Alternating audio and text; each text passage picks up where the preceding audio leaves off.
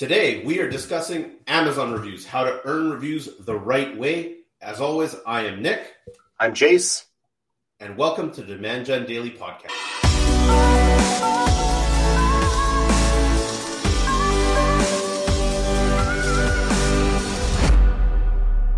Please remember to like, follow, subscribe, ask us questions. This series was actually originated from people asking us questions about Amazon, so we decided to do a series on it.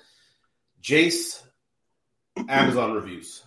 What are your thoughts? Great. Let's start off with the basics. Obviously, Amazon reviews have a major impact on your sales volume. I don't want to overstate it. If you're starting in a product category and you're taking on a competitor that has 12,000 reviews, it's not like you can't compete. You just have to do so in an intelligent way. So the question is, how do you generate genuine, ethical reviews the right way? Just a bit of a backstory. I think most people know that Amazon reviews have a history of being scammed, buying reviews, fake reviews, all that kind of stuff. So recently, past year and a half, 2 years, Amazon deleted or removed tens of something like 60,000 reviews in Amazon UK alone, about 18 months ago, because they were deemed to be inauthentic reviews from a public review network. And we're going to talk about review networks a little bit later. There's two ways to generate reviews in a way that's TOS compliant. Okay, hold on. There's two ethical ways. Let's say that. Okay, the first way is simply to request it. So Amazon they have a feature. If you go into Seller Central, top right-hand corner, you can request reviews from a recent buyer. Okay. Now, when you send that request, you actually type out the request and it's sent to them via Amazon's email program. You can simply, hey, if you like this product, please kindly consider writing a review, blah, blah, blah. But to be compliant with Amazon's terms of service, you cannot suggest or allude to that they're going to get a reward, that they're going to get paid, that they're going to get a free product, that you can't simply incentivize it in any way. And if you do, you're risking an account suspension. Okay. You used to be able to comment on public reviews. I really wish you could do that because it provides great social proof. If they're not responding to emails or messages, you could try and do that publicly. And even if they don't respond, you're showing to other buyers that you're trying to resolve or reconcile any issue. Yeah. But you can't do that anymore. That used to be a huge component of customer service and reviews for us, but can't do that anymore. Now, if you want to get into more advanced stuff, there are review networks. Public review networks are generally considered gray hat or black hat, and I do not recommend it whatsoever.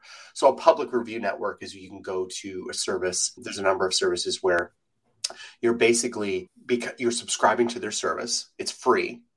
You buy the product, and then you are immediately refunded the product, and they ship the product to you. So you're getting it for free, but you have to buy it on Amazon at full retail price to signal to the algorithm that there is a sale, and then you immediately get refunded the full retail price. It's shipped to you. If you like it, you submit a review. The problem with public, where anyone can do it, is the quality of the list is just bunk. You have a lot of scammers. You have a lot of people who are they're being paid to do this, and it's artificially inflating sales and reviews, and it's a bad thing. You are risking losing your entire brand on the largest sales platform in the world. I do not recommend it.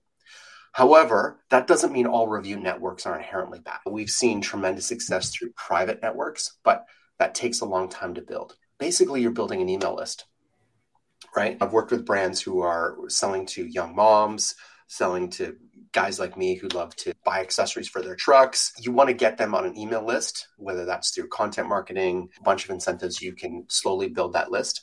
And then periodically through time, you're going to offer your community on that email list promotions and saying, hey, we're launching this product, or we're trying to offer this to our community. We're sending it to you for free. You explain the idea. Basically, there's nothing inherently black hat about the idea.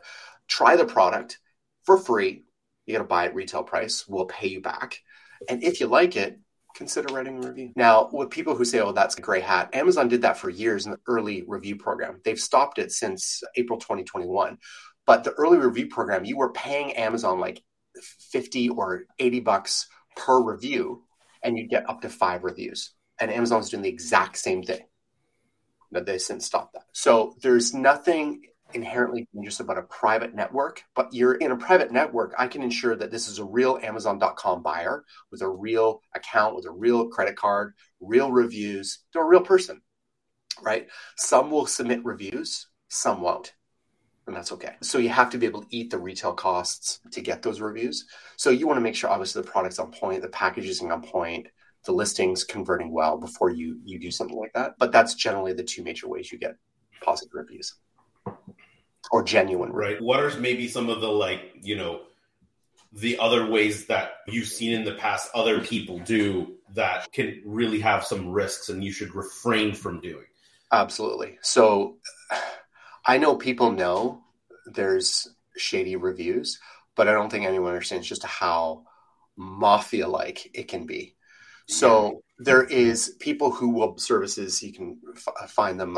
I'm assuming you can buy them on Fiverr and stuff like that. I don't really know. But you're basically paying people to buy your product and submit a fake review. Okay. They may or may not have actually received the review. It's not the point.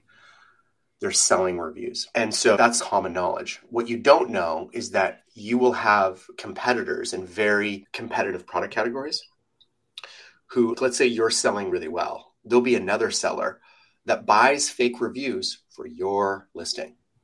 But negative ones. And no positive ones. Both negative or positive.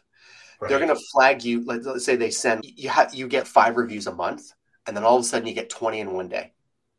You're going to be flagged by Amazon, and you're immediately going to be suspended. They're trigger happy. They shoot now, ask questions later. Your sales are shut down. And now you have to prove that you didn't buy those fake reviews, and you may not be able to. It's vicious. I've dealt with clients who've had to resurrect their accounts from that. Very tough, right? Because Amazon's not a court of law. There's no due process. They do whatever they like. Supplement categories, consumer electronics, small electronic products, those are the two hyper competitive product categories on Amazon. Stuff like that happens all the time. It's just par for the course. You're going to have malicious reviews. That's what we call them, malicious reviews, malicious positive reviews. So, because they know you're not going to pay for a negative review, but you probably pay for a positive review. So even if you haven't.